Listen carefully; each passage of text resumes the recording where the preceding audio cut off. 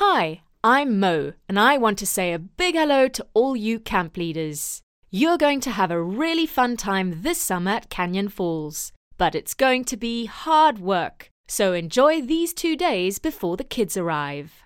Now, first I want to talk to you about a typical day here at Canyon Falls Summer Camp. The wake-up call will be at 7:30 every morning. You'll hear a bell outside your cabin. When you hear the bell, wake up the kids in your cabin. There are 12 kids in each one. They need to wash and dress before 8. At 8 o'clock, we'll meet in the field and we'll raise the flag. Breakfast is at 8:15 every day in the big tent. At 7:45, the kids return to their cabins and tidy up.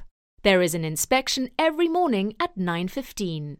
At inspection, we will check that the cabins are clean and tidy, so the children need to make their beds, tidy away their clothes, and sweep the floor before that time. At 9:30, the first activity session will start. There are 4 activities every day. These are small group activities, normally between 15 and 20 kids in each group.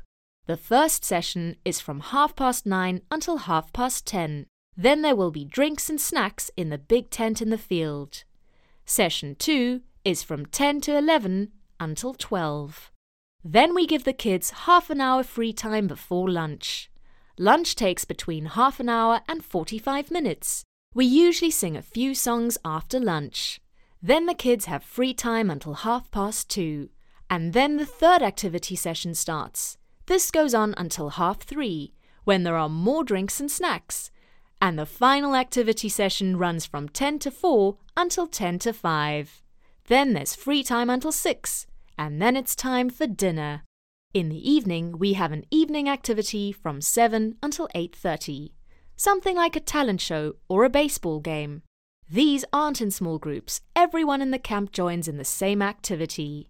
Then you will go back to the cabins with your kids, and you will spend some time with them doing something quiet, reading a story, or playing a game, or just chatting together.